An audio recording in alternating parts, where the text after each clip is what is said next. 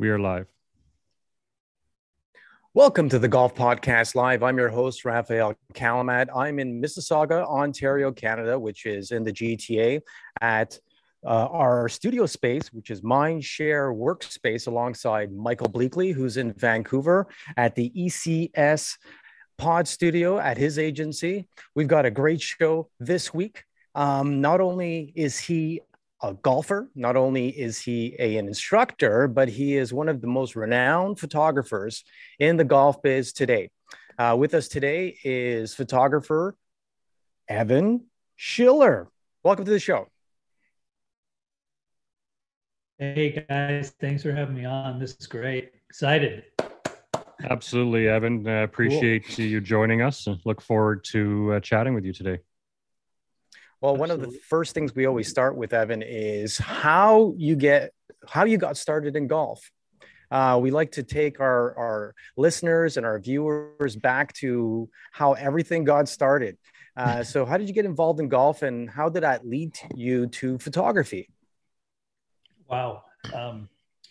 So my father played a bit of golf.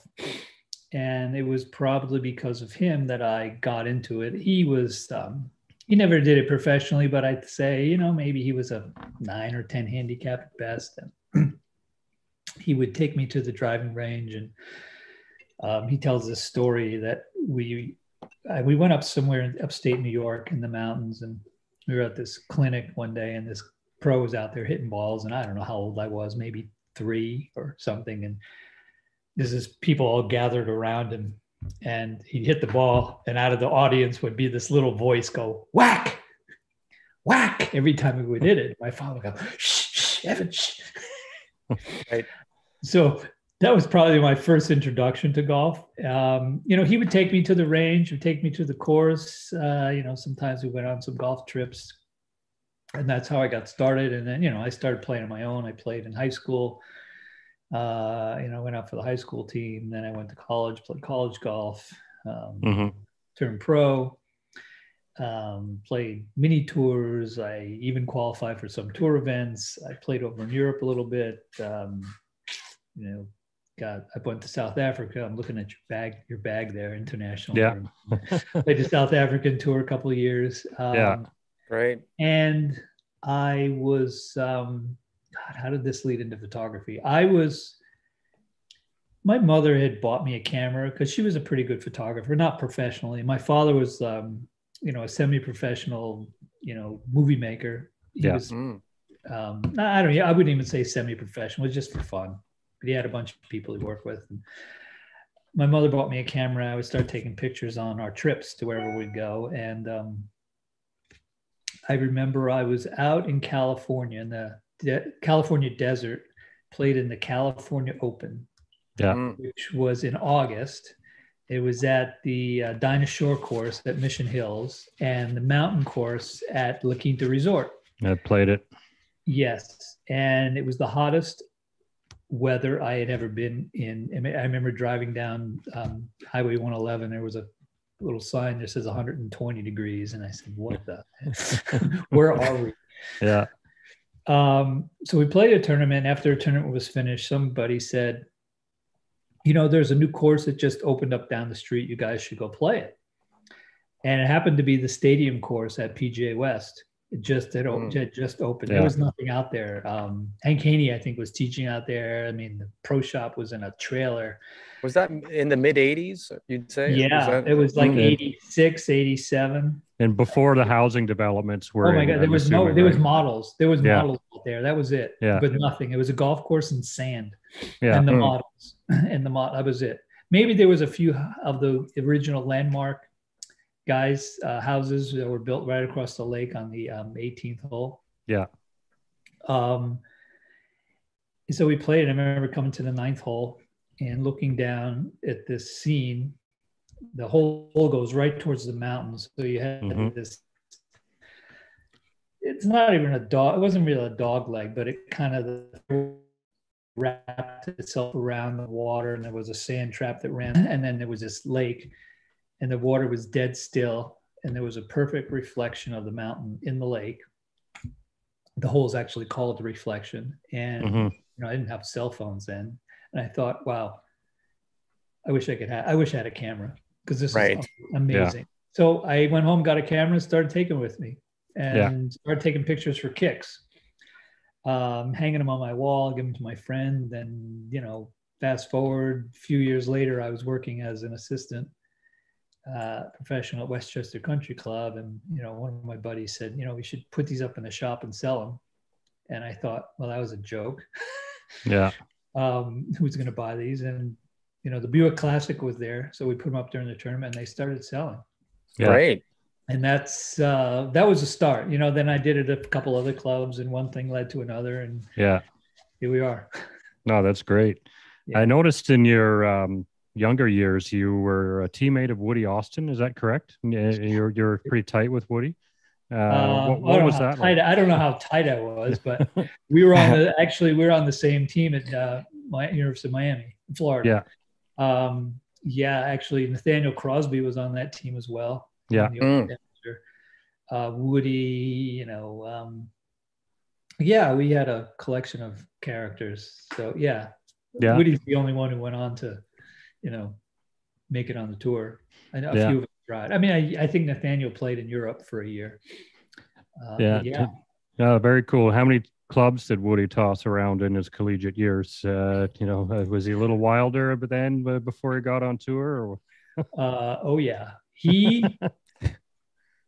He would, when we play, we always wear shorts. And he would miss a putt, and he would hit his thigh so hard with his hand, it sounded like a gunshot. I mean, he would slap his thigh. Yeah. In fact, I think it was a couple of years later, I was playing in this mini tour event with Nolan Henke, who went to Florida State. He played on the tour. Nolan was one of the better college players at the time. We were playing somewhere, and we were sitting down to lunch afterwards, and he asked me, he goes, "You went to Miami? Yeah. You Miami, didn't you?" He said, "Yeah." He was a little younger than I was, and he goes, "You were there with Woody?" He goes, "Yeah." He goes, he starts laughing. So he tells the story of Woody playing the NCAAs one year he was playing with Woody, and Woody misses a putt. He was playing really well, Woody, and he misses a putt like in the 17th or 18th hole. And he stood there, and you could see him just start to bubble up. He was like steaming, so hot, and no one's looking. I'm just wondering what he's going to do. And Woody would wear glasses, and he takes his fist and he hits himself in the head. Like, bam! And he said he hit himself so hard. This is what he just hit himself so hard his knees buckled. I thought he was going down. You know what, Evan? Everybody knows the famous or seen the famous shot of him bending his putter over his head, or falling into the water on 15 at the President's Cup and becoming Aquaman, right? So he's got his moments, certainly. Oh yeah. So I saw him bend a few putters. But you've played a little bit of golf yourself. Some qualifiers. It was a different world back then. Money wasn't as large. A lot of characters on the game, a lot of unique swings. People getting it around the course. How many events did you actually try to qualify, or did you play on the PGA Tour in the 80s? I tried to qualify for a bunch. I mean, I guess I did pretty well in those. It was a Monday qualifier, where they had, 100, 120 guys would tee it up, and then they'd have 4 spots. Although I don't even know if they have those anymore. They do on a lot of events. They got pre-qualifiers though, so it takes a couple of stages before you can get to that spot. Yeah, it was just. I mean, back then it was you pay $100 and you'd show up, and there was anywhere between 80 and 150 guys, and they had 4 spots. And I probably made it qualified. I want to say 7 or 8 of those. Wow, great! That's pretty good. That's a big accomplishment. It is. Yeah, it was. I was just. There was a guy named Brian Tennyson, and he's the only one I know of who got in more than I did, because he would like every week getting in. But I just knew that, okay, what the heck? You got to shoot either, you got to shoot 67 or less, or 68, depending on the course, 67 or less. So we got nothing. I mean, to me, it was, I got nothing to lose. Right. And those days were different. You probably had to hold a job. You were an instructor as well. There wasn't any way of just devoting, 40 to 50 hours a week on golf. Yeah. I did. Tuning up your game. Yeah, I did. That's what I was doing. I was just playing. Oh, nice. Yeah. I was lucky fantastic. I was lucky to have sponsors, and that's what I was doing. I was playing mini tours, and I played amazing DPA tour. Yeah. But yeah, it was, but in those qualifiers, it was probably, if there was 100 guys, there was probably only, my guess was 25 who had a chance. Yeah. So basically had to beat 25 guys. Cause a lot of guys, I played with guys who would shoot 85, and you'd say, you're supposed to have a 2 handicap, I think, but as look at them like, right. Well, I know people who have fudged their caps to get into qualifiers, but when you enter as a 5 cap, in reality, you're not gonna qualify. No. And so, those were, they were fun. You drive around to them, and it's like one day, and just you let it fly. Yeah. Oh, it sounds fun. Sounds like a lot of fun. Yeah. I guess that your love for photography and playing all these different courses, because we've all had those moments, and we're lucky enough to have cell phones now where you could just, take that pic when you see, a great moment, when the sun's coming down, the light's just right, or the shadows are falling over onto the fairway, or you got the waves crashing in on a golf course. So I could really understand where you're coming from. And when did that come into play, where you actually made the big career change in photography?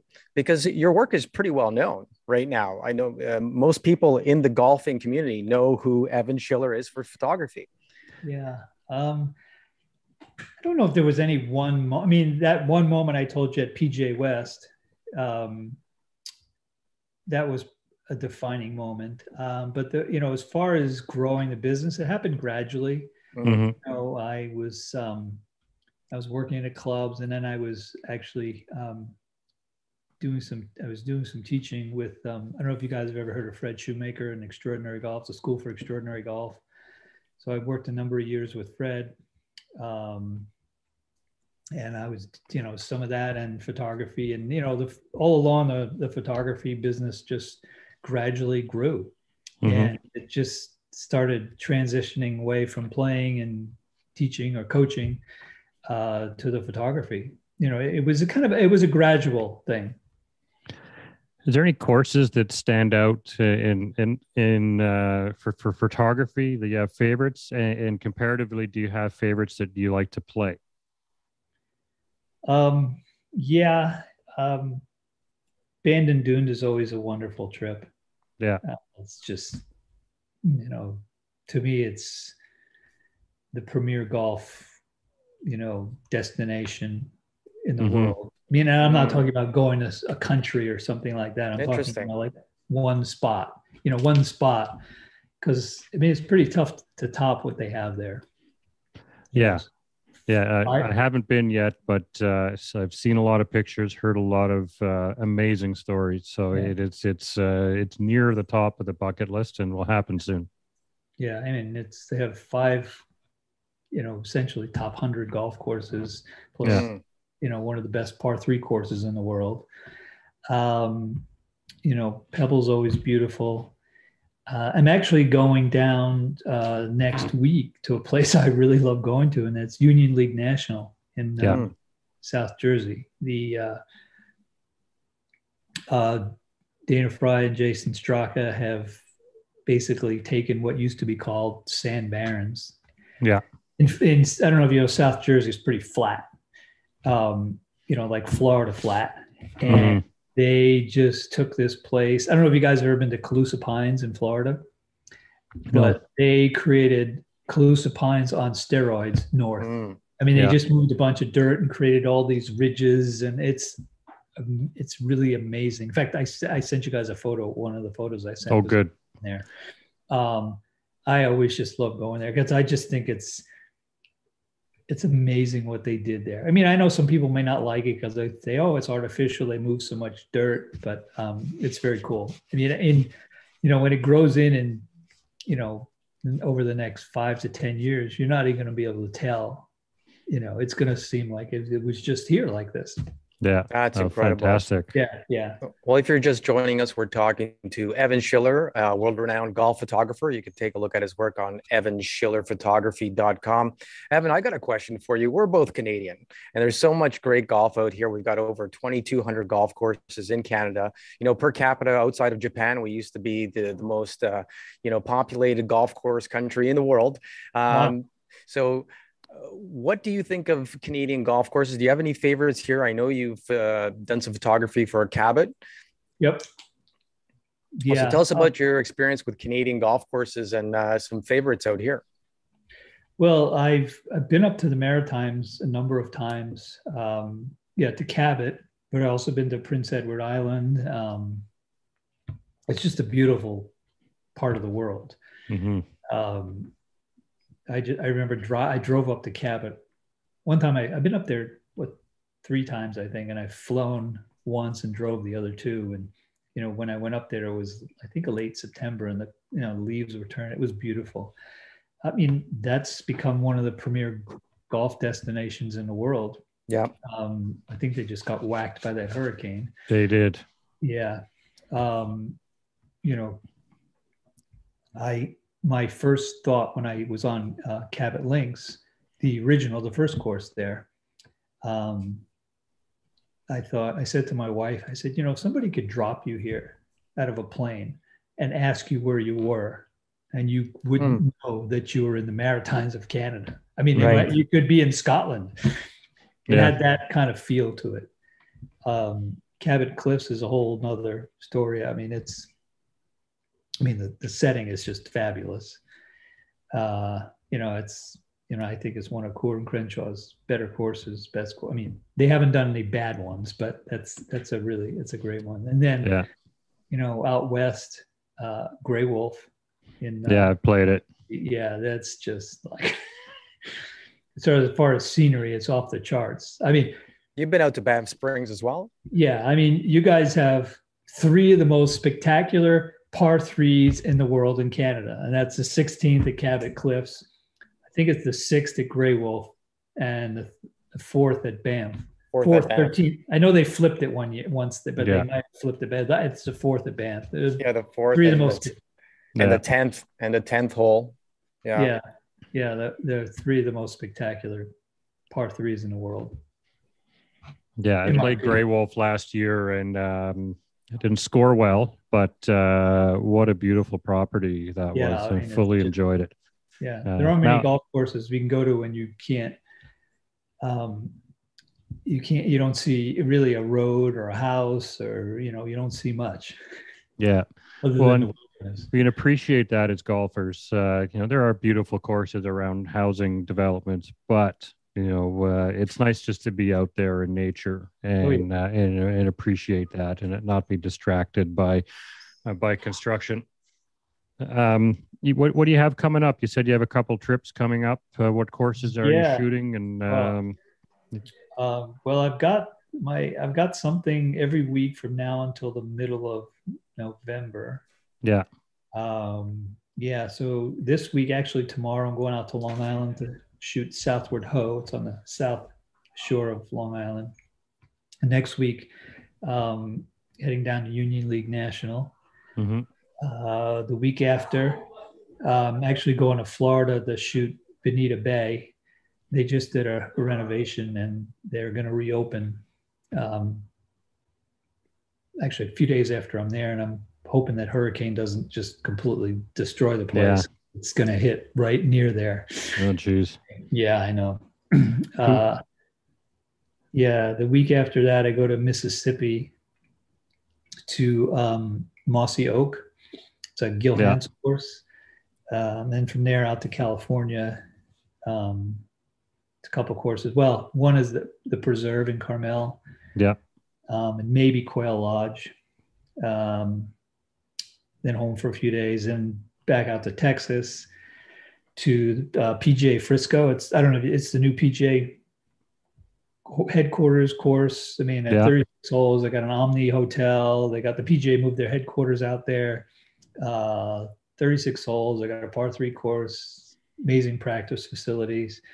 And then from there back to Florida, to Boca, to Broken Sound. Jeez, you're traveling more than a tour player. Yeah, I know.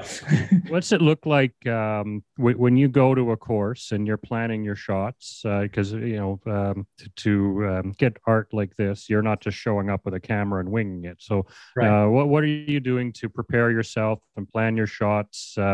And how long do you typically spend at a golf course to get a satisfied photography? You know what? I'm really glad you asked that question, because I was just speaking with my wife the other day, and we're putting together our next blog post. And I wanted it to be about that. Yeah. You know, what goes into it, because you just don't show up and take pictures. I know some people think that I just go around, I go travel around taking pictures. And I mean, yes, but no, because all the courses I shoot, I've been hired to shoot by the, the course, and then they use them for their, marketing, social media, print, like that.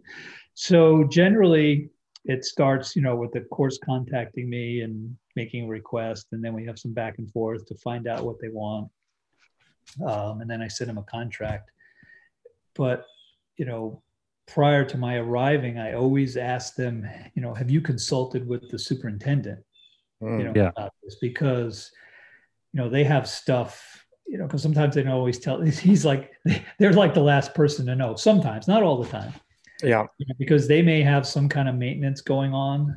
They might be aerating the greens, or it's aerating or top dressing, or, they're doing some bunker work, something. I said, you best, to communicate with them and find out what they think is the best time.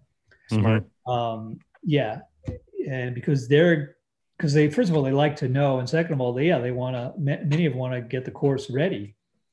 But after, the dates are set and the contract is signed, the most important person at that point is the superintendent. Because I have to coordinate with him on a daily basis. I just spoke to 2 of them this morning. Just trying to, this shoot I have this week, I was supposed to do it today, but they had an outing that was rescheduled, so they got the course for the whole day. So we said, let's do it tomorrow. But they have a women's invitational. So now they have a shotgun at 8:00 on Tuesday and Wednesday morning. So now we have to, how do we, maneuver around that? Because he's got to mow, the course. I got to shoot, and I can't just go out there and hope that, his guys are going to be all over the place, and there's dew. And so now they've driven all over the course, and there's, tracks from them driving all over. Or there's guys on holes I want to shoot. So I'm always coordinating with the superintendents, and being, considerate of their work. So we work together very closely. For instance, like say on Tuesday, I go shoot, and I get done Tuesday night. If I go back, I just came back from last week. I get back to my hotel, I call the superintendent, and I say, here's what I'm thinking for the morning. Last week was great because the course wasn't too busy and they didn't have anybody teeing off. So I just would say to him, okay, here's the holes I think I want to shoot in the morning. Right. There's, like a handful, like 6. And he'll say, okay, great. So if there's time allowed, he'll have his guys go out and mow those holes, which he did. He had them go out and mow the hole, mow the fairway, mow the green, make sure his guys are just, if they're cutting the fairway, they're just staying in the fairway and not making tracks in the rough if they can. Or because it really reflects on them as well, on what their work, consists of. If you got your members or ownership of the golf course, or even if it's state owned or it's city owned, they're looking at it. Why does it look this way? Who's in charge of the fairways or the greens or the water looking the way it does? So it's really important. That communication sounds vital. Yeah, it is. Or if they don't have time to mow, what they do is if there's a lot of dew, and then sometimes that doesn't look good, they'll maybe run some water to knock off the dew. Right. Or, if he has to get the greens done, that's okay. Well, here's the time I think I want to start shooting, and here's the holes I want to do. It's okay. He'll send his guys out there first, mow it, run some water to get rid of the tracks. And so there's a lot of back and forth and a lot of communicating that I have to do every day. Well, people don't realize the detail that goes into photography, right? Yeah. We've had clients with my business, hire us to come out, and it might be a house that's just being constructed, and there's plastic wrap on the door, and the pool doesn't have water in it, and it's like, well, we can't shoot this today. Yeah, exactly. Right. So, and to get a finished product like what's available on your site, and what most golfers have seen your work, whether they know your name or not, they've probably seen your work online or in pro shops. But the level of detail that goes into accomplishing shots like this, it takes a lot of preparation. Yeah. Well, I guess that brings me up to my next question, Evan. You've got an award-winning calendar. I don't know if you still do that. I remember the calendar. And how do you get to choose which pictures you're going to put in there? Because that must be tough as well, because you have all this work, and who do you want to really put on a pedestal and show their golf course? So what does that process look like? In fact, I just got done choosing the photos for the 2023 calendar. Right. Sometimes during the year there'll be a shot that I just know, okay, this one's going in the calendar, or this one, you just know. So, throughout the year, I got a folder for calendar photos, so I'll just throw it in the folder, right? And then there's some, I may have to go back from last year, but next year's calendar, most of the photos were taken last year or this year. Yeah. Most of them are pretty recent. So I try to have a nice mix from around the country or abroad, depending on, where I've been or what I've featured before. I shoot a lot of courses in the Northeast, so I don't like to have an abundance of them, but there's always one or two. Yeah. Spread it around a bit. Yeah. So I just choose, courses I like, shots I like. This shoot I did last week in Tennessee at a place called Richland Country Club. It's just this beautiful spot. I had heard of it, but it's one of the nicer courses in Nashville or in Tennessee. It was fabulous. Bill Bergen, golf course architect, just did a renovation there, and there was a shot I got of the 9th hole. I was like, I got to put this in the calendar. Yeah. And it happens I would think it happens by coincidence, right? Because the lighting's just right. The weather, it might be dusk or dawn. Yeah. There might be just those colors in the sky that are just right. And the right cloud formation and everything. There's so many variables. Yeah. And it's also, and it was just beautiful. The light was great. And in addition, that hole it's a brand new hole. They actually flipped it. It used to go the other way, and they flipped it around to go back. It used to be the 1st or the 10th hole, and now they just flipped it around and made the 9th hole. So the green is where the tee used to be, and I just thought it was. So how did the introduction of the drone improve your photography and your capabilities? Like it's pretty when you watch golf on TV now, and now that they have drone action on the broadcast, we see beautiful perspectives that were never available before. So tell us about that and how it impacted your business. Well, it's been a game changer. Yeah. Previously you would use a bucket truck or a lift or a very big ladder. Helicopters. Helicopters if you could, but you're always limited with helicopters in certain areas. There's like shooting Pebble Beach with a helicopter. You couldn't go lower than 500 feet. Right.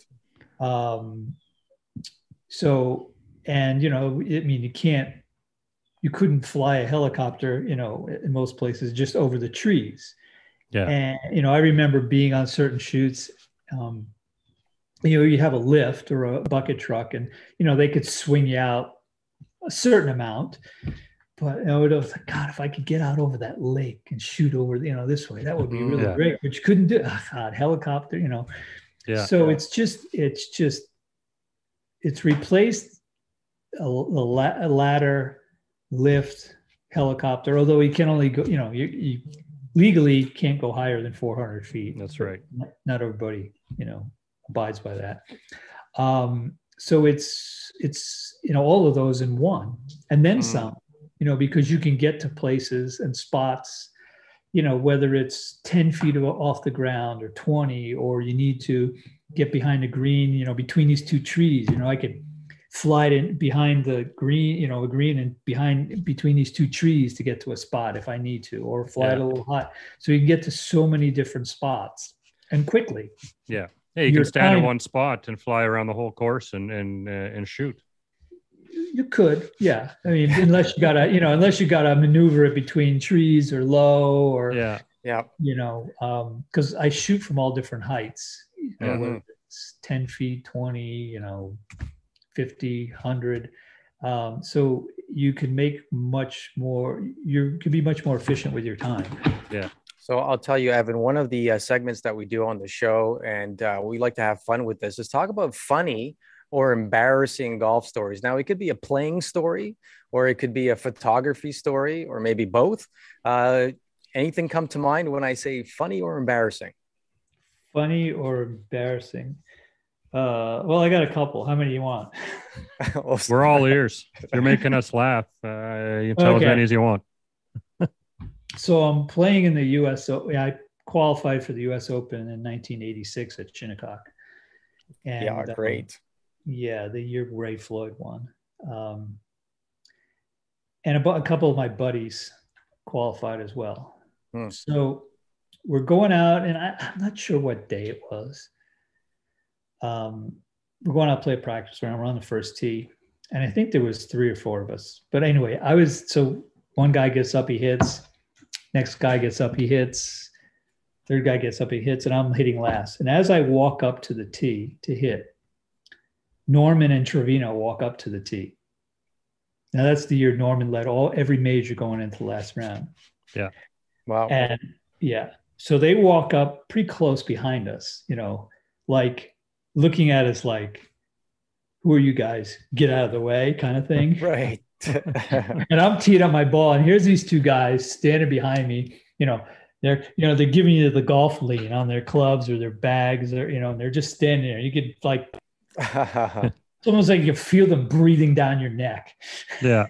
And my buddies are laughing. They are just laughing because they know it's like, this is my U.S. Open right now, right?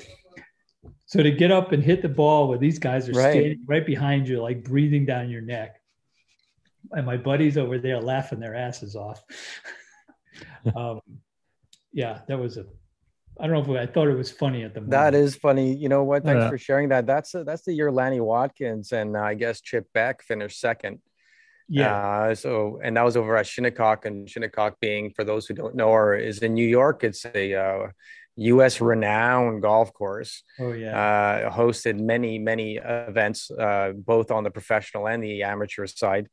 But how about in photography? Anything happened? Any drone crashes or anything along those lines? I was going to ask that. There was a couple. Nothing that's really. But there was one incident in a helicopter in Ireland. So we were at Old Head, and the people at Old Head had a helicopter down there, and they were doing, I don't know, they were filming a commercial. And they said to me, they're going to go up early and shoot, but not for that long. Do you want to go up in the helicopter and take some photos afterwards? Right. And I said, yeah, absolutely. So at the time I was still shooting film, and I had a Hasselblad camera, and it had this back that would attach to it that you loaded the film on. And you would only get 10 or 12 shots per roll. Mm-hmm. And then you'd have to put a new back on or load the back. So I think I had 3 or 4 backs, right? So you could just pop them off and pop them on. And I had showed my wife was with me, and I had showed her how to load these backs. So I said, okay, I'll be shooting. I'll take the back off. I'll give it to you. You take the film out and load it with new film, and then so we can keep going, right?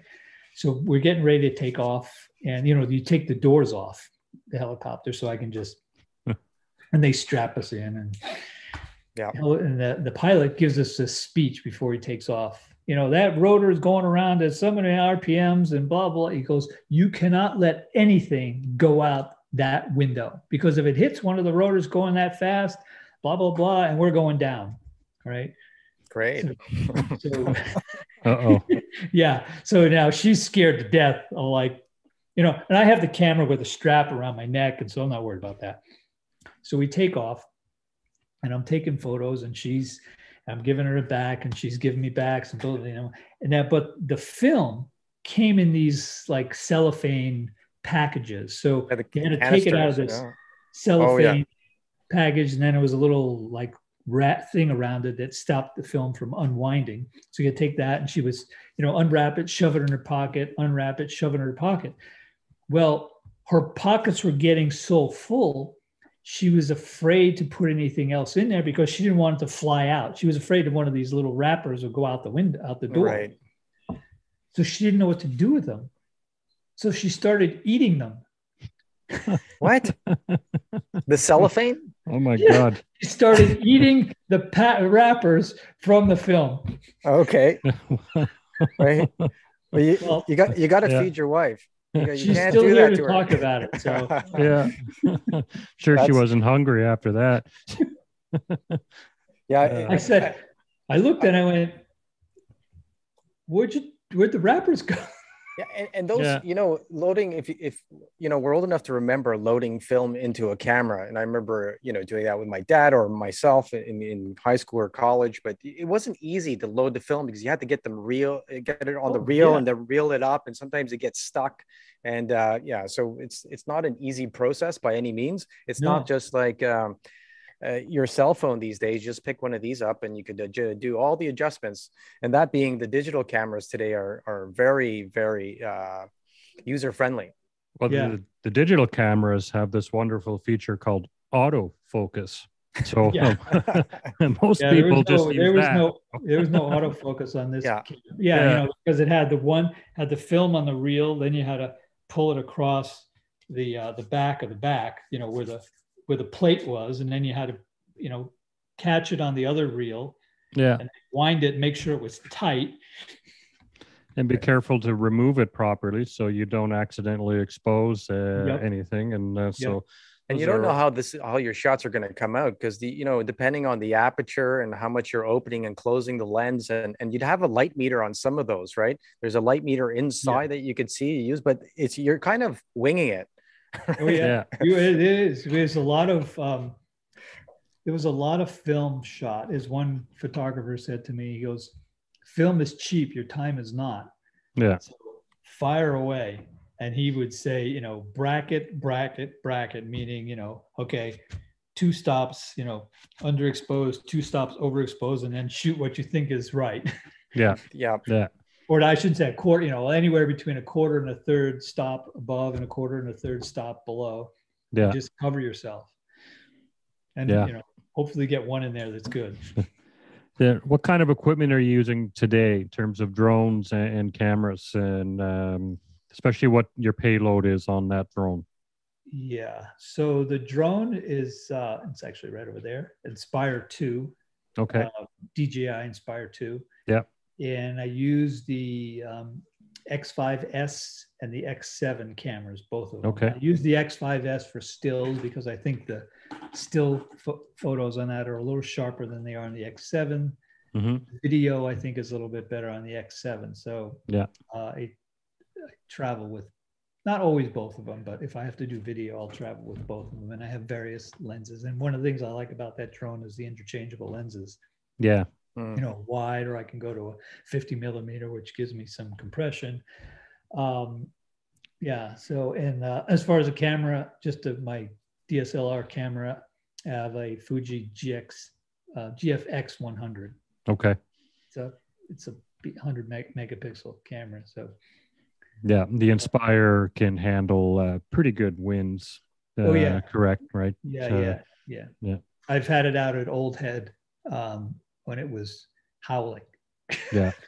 yeah. A little challenging landing it, but yeah, that's okay. Just crash it down into a green. I've almost had to. I actually had to go find a dune or something, or a hill, to go behind the hill and land it because it was so windy. I couldn't, I was afraid of catching an edge and having it flip over. You ever had one? That's happened a couple times. Have you ever had one run away on you? Nope. No. Yeah. No, that's good. One. Neither have I. But never had one. I had a prop fly off on one. Yeah. Oh, and it still landed fine. No. It was actually, I was out in Arkansas at the Alotian Club, and this beautiful Tom Fazio. It's like they call it the Augusta of Arkansas. I've actually, what Stevens, who used to be the chairman of Augusta, his son built the course. Okay. Jack Stevens' son. It was the second morning, and it was a big job. I had to shoot all 18 video and still. So it was, I was going to be there for 5 days. I take off, the prop flies off. Yeah. So my first takeoff in the morning, takeoff gets about 15, 20 feet in the air. The prop flies off. I didn't even know what happens, and the thing plunges right into the ground. Jeez. Wow. Yeah. At least no one got hurt. That was a little scary. Jeez. Yeah. That I flew mine into a bird bath once. So that took it right out of the air, but luckily it didn't do much damage. So all these courses, Evan, have you been out to Augusta at all? Yeah. Yes. And what was that experience like? Maybe you could tell us what time of year that was, and how that experience was going there. There's a lot of red tape, we know, getting to that course and making things happen in any shape or form. Yeah, it was for the Masters. I was hired by Golf Digest, because Golf Digest publishes the Masters Journal. Mm-hmm. Right. And I don't know if they still do, but they used to hire a photographer. They have their staff photographers, but then they would hire a photographer to do like special assignments for them. And I had some friends who worked at Golf Digest who suggested me. So I went there, I think it was 6 years, 2005 to 2010. So you're there for the whole week, walking up and down those hills, and they're hills, serious hills there. Oh, yeah. And just, not so much capturing the action, although I did, but, I was kind of free to shoot a lot of stuff, and I would have some special assignments, take pictures of this event or that, or be in the first tee and Arnold Palmer's tee, stuff like that. Great. That was fun. And then I actually did go there once to shoot the course for Golf Magazine. Yeah. Right before the Masters. Oh, very cool. Yeah. Did you get to play? I did, actually. Wow. My last year there, they have a raffle for the media. Writers, photographers, and TV people. And when you get there, you sign in, you put your name in a hat, basically, and they pick some, on Sunday, they pick out a number of people. I think 40 people get to play. Yeah. You get to, you get to go in, you get your little invitation. You get to drive up Magnolia Lane. You get to go in the champions locker room, change your, shoes, and have lunch. Have lunch in the champion. Yeah, so it's nice. Then, we had a guest named Johan Benson, who works for RDS Sports in Montreal, which is the French TSN, or the equivalent of ESPN in the US, and he got chosen. He went out and shot 3 under. And he had the best experience of his life. So he told us all about that and what that felt like, being treated like a member and playing the course. It's really a privilege, isn't it? It is. And my first year I went, I was advised to bring my clubs, because they said, well, they told me they have this raffle and you could get chosen. So I went, year 1, nothing, year 2, nothing, year 3, nothing, year 4, nothing, year 5, nothing. And I was like, and I would look at the names on the list and I'm like, all right, this isn't a random draw, right? Yeah. I'm sure some of it was, but not all of it. Yeah. Right. And I said, I probably need more seniority or something here to get chosen. I was like, so my last year, I said, you know what? I'm not bringing my clubs. Uh-oh. Because Murphy's Law. Yeah, of course. So I remember on Sunday, a buddy of mine was walking out of the media center and I'm walking in and he goes, congratulations. Like, for what? He goes, you're playing tomorrow. I went, I'm playing. Oh, crap. You think you'd be overjoyed to be playing again. I go, oh, yeah. Crap. So I actually had to go. I had to go rent clubs. I had to Monday morning. I had to go find like Nevada Bob's. I called around all the clubs, nothing, and they're all closed on Monday. So I went and rented some clubs. I bought a couple of wedges. I bought some golf shoes. I bought balls, a glove. Yeah. Well, you got to do what you have to do. Yeah. And how did you end up playing? Not bad. I shot one over. Okay. Oh, that's very respectable. Yeah. Very respectable. But I guess you guys aren't playing from the back tees or playing from the members tees, I suppose. Yeah, it was somewhere in between. A couple holes we snuck back. Yeah, of course. You want to get that perspective and get that shot that you see on television all the time. I was looking around because you never know who's watching you out there. Yeah. Yeah, you don't want to break any rules. You'll never be invited back. Right. So if you're just joining us, we're talking to Evan Schiller, golf photographer. You can see his work on evanschillerphotography.com. You could also see his calendar and other work. Evan, where else can we see your work? Is there anywhere else that we could go, be it social media or any books that we could that you would suggest? I don't know if any books. I did a book on golf courses in Hawaii, but that was like eons ago. I mean, it's out of print, out of print. Mm-hmm. I would say the best place is on my website or on social media, Instagram. I'm pretty active on Instagram. Evan Schiller Photography. You just type in Evan Schiller or Evan Schiller Photography, you find me. I post generally daily there. Mm-hmm. And, if I'm on a trip, I'll, post some stuff on my stories or whatever. And, I'm on I'm on Twitter, I'm on Facebook, LinkedIn. Oh, perfect. And everyone,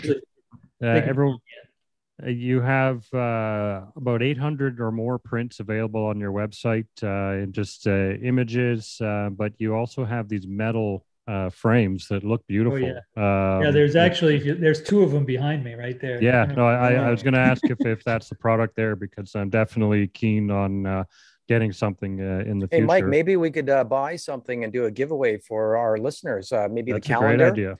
We'll get a calendar and we'll buy one off of Evan and we'll do a giveaway. That's a great idea. Yeah. Definitely.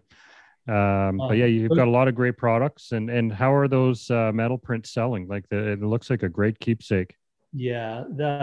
Actually, there's two types of metal prints. There's metal prints, but then there's a product they have called Epic Metal Prints. Yes. And those two behind me are Epic Metal Prints. And the process is a little bit different than a metal print. And actually, so metal print is it's not actually printed. It's what they do is they use this specially treated aluminum or metal it has special dyes in it. Mm-hmm. And so they take a regular photograph and they with pressure, they push the metal against the regular heat and pressure. And so the dyes are infused into the metal. Okay.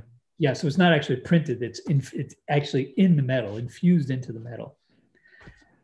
With an Epic Metal print, it actually is a print. So there's a print on this paper, this high definition paper called Fuji Flex archival paper.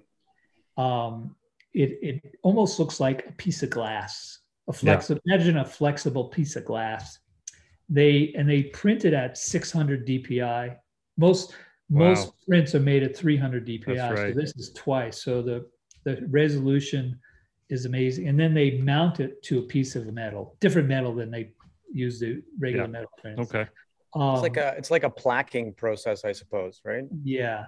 The colors and the definition tend to be a little bit better than just the metal prints. I mean, they're both beautiful. Okay. The Epic metal prints, the colors pop a little more, especially the greens. They're just a little more depth to them.